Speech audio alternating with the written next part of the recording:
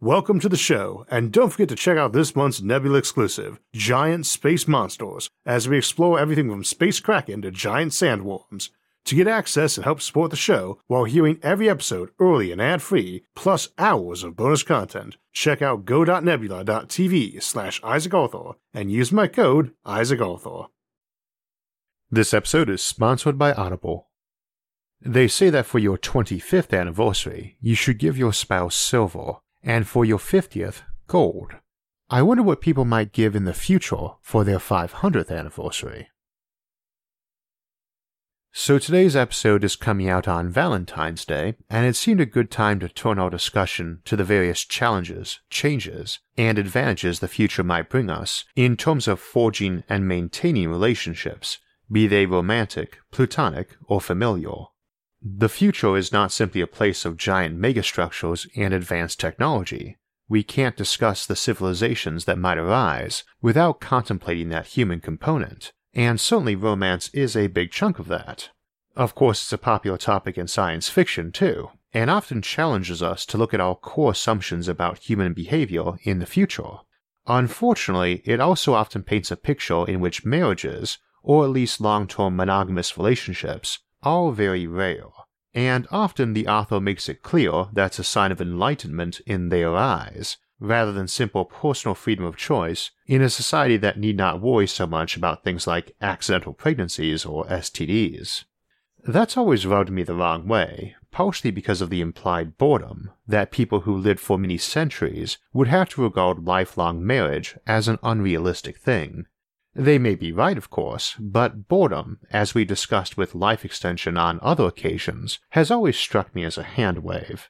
I can't really imagine being bored with existence and ending it because I'm a few centuries old. There's just too much to do to keep oneself occupied or amused.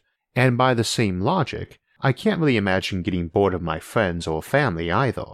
Oh, to be sure, like most of us, I've made new friends, but I've never really drifted away from others unless we weren't in contact for a long time.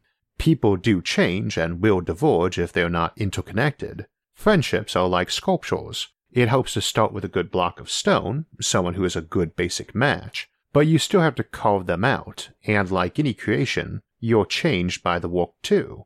That is one big advantage of the modern world that will continue to improve.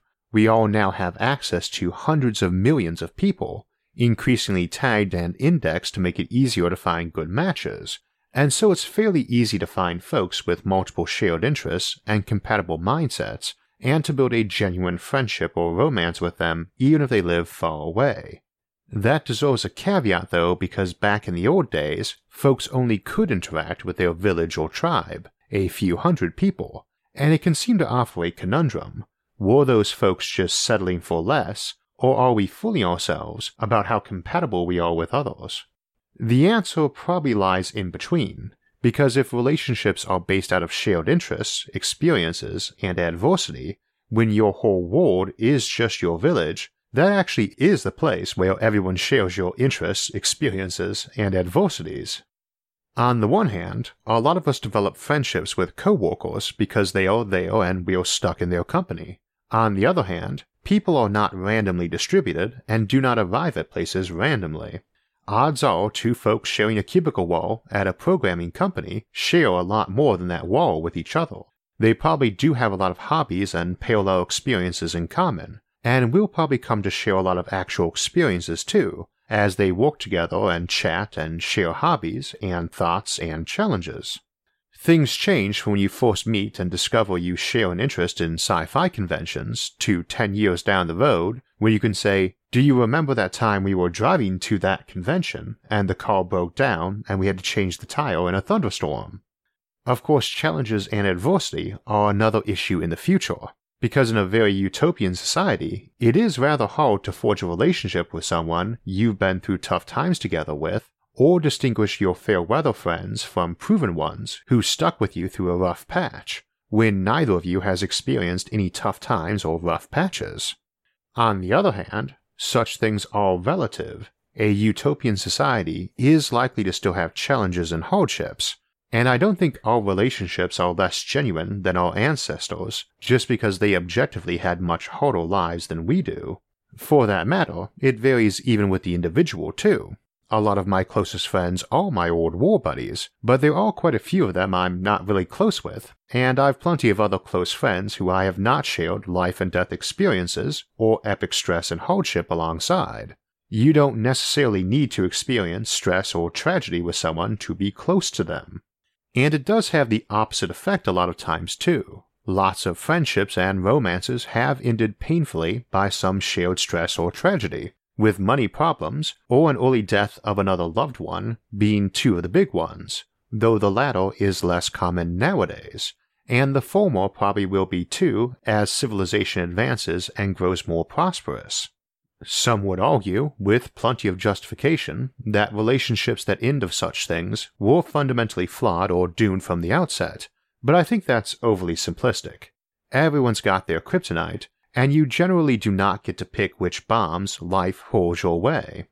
This arguably makes a good case for not limiting yourself to friends or lovers selected by algorithms for maximum compatibility too, since they might be less likely to be good at bracing you when something in life knocks you askew. It's good to have shared interests, but it's also good to have skills and strengths that cover over each other's weaknesses. It also helps ensure they have something to do which you are not expected to participate in, since often it's not boredom in the relationship, but an intense desire to murder the other person because they're always there. Fortunately, technology really does help with that, since it makes travel so easy, literally and metaphorically. Also, since the channel always aims to stay on the polite side of PG rated, I'll just opt to point out that the other type of boredom with your partner might be something virtual reality can deal with. This channel does, after all, get watched by kids sometimes, though I'd bet they do know exactly what I'm inferring there. Such tech obviously helps with long-distance relationships too, but that implies the other person, or persons, are real and just joining you in VR. I suspect most of us would still view that as adultery. I certainly would, but if the other persons were strictly simulations, it's a bit more debatable. It needn't be quasi-adultery though. A couple bored with things can switch up their own appearances as easily as they can switch around the background and setting. This is where we start getting into some of the potentially fatal challenges to civilization. One pathway we've already discussed is perfect matching, where algorithms help you find the person who really is, according to the algorithms anyway, your most optimum match. Even ignoring badly designed algorithms, people lying on their profiles, and concerns of hacking, this has plenty of issues and arguably represents a move back toward arranged marriages. It's not hard to imagine there being a lot of social pressure to follow the results, especially if it's yielding good results for other people, and probably for you with normal friendships since you were a kid. Remember, dating aside, this is the same sort of technology that's advising you on what gifts to grab your friends that they'll like, and what resort you'd enjoy visiting, or movies you'd like watching, or books you'd like reading. If it's got a great track record for all the minor things for your whole life, and you know it's plain statistics, not hunches, when it suggests you might want to ask out Jenny, particularly since she almost certainly has been provided the same prediction and you know it, you're probably going to ask her out. As things proceed, the models get better and probably a lot harder to hack or lie in. It's probably all based on data being collected from discrete extrapolation anyway.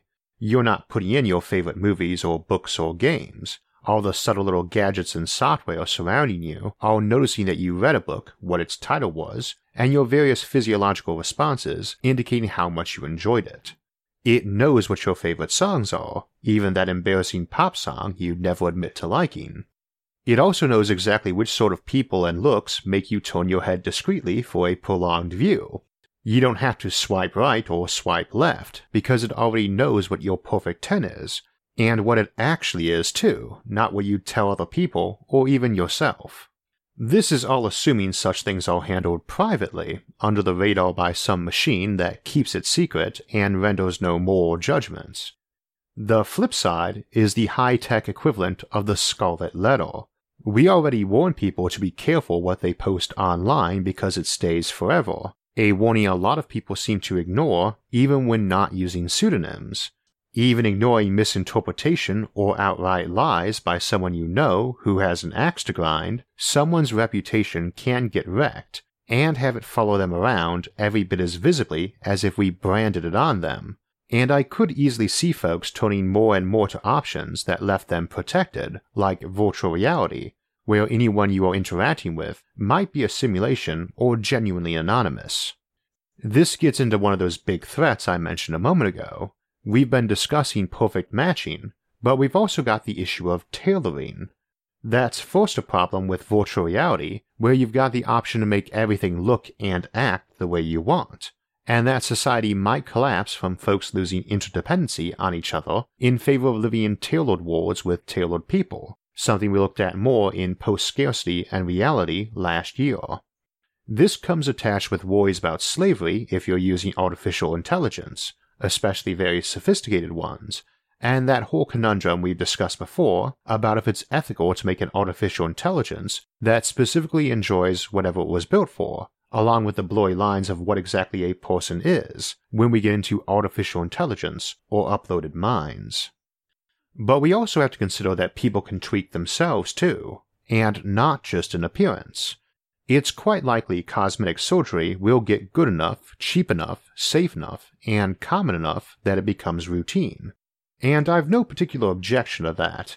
In a society that tries to emphasize people having control over their own lives, it would seem a bit hypocritical to say you can wear whatever you want and decorate your house however you please, but should feel bad about wanting to change your own appearance to be what you want it to be, particularly if doing so isn't dangerous to you, either literally or because it leads you down a path of financial ruin or self-hate.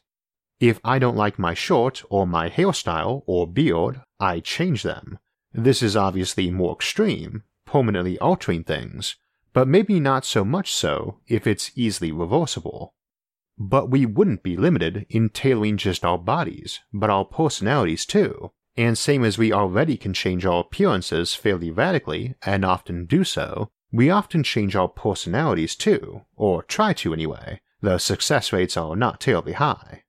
We've talked before about how brainwashing in the future is a threat both for fear of externally forced brainwashing and because so many people would voluntarily do it, as proven by the existence of self-help books and the giant market for them. But being able to quit an addiction by voluntary brainwashing is just half the story. Everybody has habits that irritate the heck out of some loved one or other, and if brought to our attention, we will usually make an effort to rid ourselves of it, or curtail it around them, or tell them off for mentioning it, or all of the above. It seems a bit different if you can get yourself programmed to act differently. It's also not too hard for me to imagine wedding vows being enforced, entirely voluntarily and not even with coercion, but by some brain implant or scrubbing or voluntary surveillance. Not many people want to get bored of a relationship or be tempted to cheat on their significant other, so if there's a safe and reasonable way to get your brain tweaked just a little so you don't do that, lots of people might not only agree to it, but enthusiastically line up for it. Ditto, folks with anxiety about commitment might get a little tweak to quell that. Same for options like being able to replay a log of your location or visual input to prove you've been behaving, though asking a partner to do that strikes me as no better than insisting they show you their phone log or sneaking in to read their emails. But as usual, we're discussing plausible options and scenarios on the table in the future, not the ethics or underlying motivation to choose such options. To an even more extreme end, it's easy to imagine someone getting infatuated with another and paying a hacker to crack a system to make them appear as an optimal match. It's also pretty easy to imagine someone putting out software that could analyze someone, determine what would likely rank someone higher for them, and then going out and getting all the necessary physical and physiological changes to hit those marks. We will bypass the even more sinister scenario of kidnapping and brainwashing someone to want to be with them instead, or making a copy of them. Still, that is one option that might allow for very long relationships to be normal, just tiny tweaks, voluntarily made, where the person would do that anyway, but either cannot or does not want to invest the time and willpower to make the change the old-fashioned way. We've other scenarios on this high-tech end too. For instance, last week we mentioned a Gardner-style colony ship with people facing an issue of whether to get off at the newest world they were colonizing or stay on board for the next one, and the heart-rending choice someone would have to make if a loved one was disembarking while another was staying on for the next stop. We said there that a person might have the option of dividing themselves, a clone or android or duplicate complete with memories, and you two go separate ways. That's an option here too. A person torn between settling down in a marriage or staying single could potentially do both. A person who wants to marry two people could opt for this quasi-form of polygamy, and a person who loves their family but also wants to try new things far away need not necessarily choose. There's all sorts of problems and objections to such a path, but it is a potential option on the table in the centuries to come. Just because technology allows an option doesn't mean we all jump on board either, and often because other techs offer options we might consider more palatable personally. A lot of sci-fi features civilizations where people were cross-matched to their genetically optimal partner, but we don't really seem to have gone that route thus far, and I doubt we will, as the kind of genetic skill needed to make that work also likely gives you the superior ability to correct genetic flaws or add in traits. After all, your perfect genetic partner and you merely have an optimized pair of templates. You don't actually get to control, by normal breeding, which combinations of traits is drawn off that template for your children. The same tech also opens the door to same-sex couples having kids who were not adopted or only had one of them as a parent, and also potentially broader parentage like 3 or more people having a kid who was genetically all of theirs, like James Holden from the Expanse series, with 8 parents, all contributing DNA. I would tend to doubt this multi-parent route would be super common, but I could easily imagine societies with effective biological immortality that were getting pretty full of people, having low birth rates to achieve replacement levels where not much replacement is needed, and opting to share kids. I'd imagine that would have a lot of downsides too, but I can think of worse childhoods than having a dozen parents who were all full of centuries of wisdom and doted on that kid. Note these options also open the door for children whose parents were friends rather than romantic partners. Many of us already have people we call aunt or uncle, or kids who call us that, who are no blood relations of ours. One could imagine future societies where folks planning a child asked many friends to add in a little DNA each, as a variation akin to being someone's godfather. You've also got some weirder options for relationships too. We mentioned the option of folks having their minds tweaked to be happier or more faithful in a relationship, but we also often talk about how a marriage becomes a union into a new entity. I have to admit I usually roll my eyes at that, but it's on the table too. It would be pretty extreme for 2 people to marry by literally having their brains intermingled into a single body and mind, but I could easily imagine folks sharing some actual memories. Indeed, that's a common marriage ritual in Alastair Reynolds' Revelation Space series. Folks implant each other with a few precious memories when married. With an increase in online relationships, it's not hard to imagine we'd start adapting gifts and tokens to be less physical. Instead of a physical ring, here's some memories, that sort of thing. Similarly, it's common to give people a locket with a photo in it or share photos on social media sites, and as screens get cheaper and power sources better, I could easily imagine lockets that show slideshows of images or video clips instead. I don't feel like checking, but I'd imagine someone already makes those, and if not, I doubt we'll go another decade before they start appearing or getting more common. Giving people lockets with stored memories or recordings they can experience by virtual or augmented reality might be normal too, a little further down the road. Of course, we also have the option of technological telepathy, which could take on all sorts of forms. Keeping to the conceptually simple, you might both get implanted so you could talk to each other quicker and easier than a phone permits, or know which direction they are, or share feelings or sensations to one degree or another. That might get very amusing or irritating. I could imagine someone who hated chocolate but whose significant other loved the stuff, picking up a fondness for it because they can not only taste it every time the other one eats it, but experiences their pleasure for it too. We will obviously bypass the more adult applications of shared sensations that I'm guessing almost everyone is thinking about right now anyway. Telepathy gets played with a lot in sci-fi too, often with hive minds or group marriages, and we mention people dividing themselves up to follow conflicting life options. Usually we picture a hive mind as many separate minds merging together, but an alternative on that would be something like you duplicating yourself a dozen times over, but keeping those minds all linked and synchronized. One could imagine such an entity having multiple families that were themselves uninvolved. Of course, a duplicate of you, a classic clone, shares none of your memories, but a higher tech version of you could have those memories, or might have those memories, but a different body. It's not hard to imagine someone going that particular hive mind route might have different looking bodies for all that they shared a mind with, more like the classic hive mind. It's also not too hard to imagine folks might go the opposite gender with one, or various places in between or outside the normal human templates. If the internet is anything to go by, somewhere out there is not only someone who'd like to be a half-human, half-horse centaur, but someone else who'd very much like to marry one too. On the notion of tailoring one's partner as opposed to seeking the perfect match, such cloning or duplication routes do raise the option that you might copy yourself on the assumption you're a pretty good match, be that a straight copy or one tweaked in some fashion, again not limited just to physical tweaking like a gender or appearance change, but possibly a mental one too. If we're assuming folks have the right to brainwash themselves, that could arguably include your duplicates too.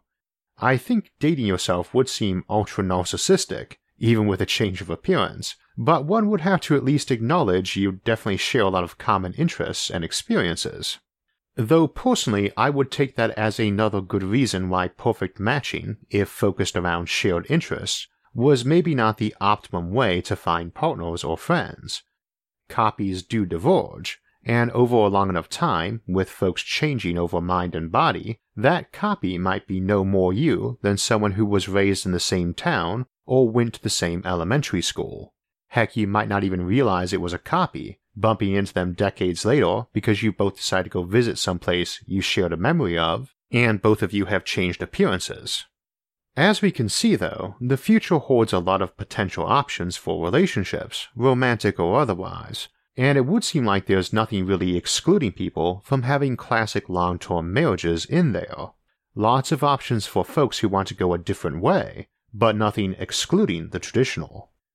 Many of these we'll need to tackle in the near future, others not for a long time, but as we often note, there's actually a decent chance those of us alive pondering the distant future nowadays might actually live to see it. Such being the case, you never know. Your Valentine's sweetheart this year might be someone you're shopping for a 100th anniversary gift a century from now, or 1000th anniversary, or even longer. You might still even be around and together long enough to watch the last sunrise before the world ends. Puts a new spin on the notion of living together happily ever after. I was mentioning a moment ago some of the stranger scenarios for clones and shared memories, and we see a lot more peculiar options for that in science fiction. One of my favorite authors for such topics is Alastair Reynolds, and I've recommended his Revelation Space series many a time, including today, but I've also mentioned my favorite novel by him wasn't in that series, but was actually the standalone House of Suns. I don't think there's any book out there that really slams home the scale of astronomical timelines better than this book, and to the best of my knowledge, it holds the record in sci-fi for both the longest chase scene and the longest romance, and as is often the case with this author, he really challenges concepts like identity and what we mean by that. The audiobook also happens to be done by my favorite narrator, John Lee. A good narrator can make a good book even better, and a great narrator performing a great book adds so much to the story. Indeed, I've often found picking new books by who narrated them is at least as good a method for finding ones you'll enjoy as seeing what other books folks often recommend if you enjoyed a novel. However, tastes vary by listener, not everyone will enjoy the same narrator, and many books have more than one performance available on Audible. And you can also listen to samples of each performance to see if you like them before buying. If you'd like to grab a free copy of House of Suns, just use my link in the episode's description, audible.com/Isaac, or text Isaac to 500-500 to get a free book and a 30-day free trial. I rarely describe a book as mind-blowing, but House of Suns is a truly epic novel full of staggering concepts. Next week, we'll return to the Earth 2.0 series to discuss cloud cities and look at possible human habitats sitting high among the cloud tops of mountains or even floating in the sky in cloud cities. After that, we'll close out the month with a return to the Alien Civilization series to discuss the idea of alien civilizations that infiltrate other civilizations covertly, the classic flying saucers case, in Secret Aliens. For alerts when those and other episodes come out, make sure to subscribe to the channel. And if you enjoyed this episode, please like it and share it with others. Until next time, thanks for watching and have a great week.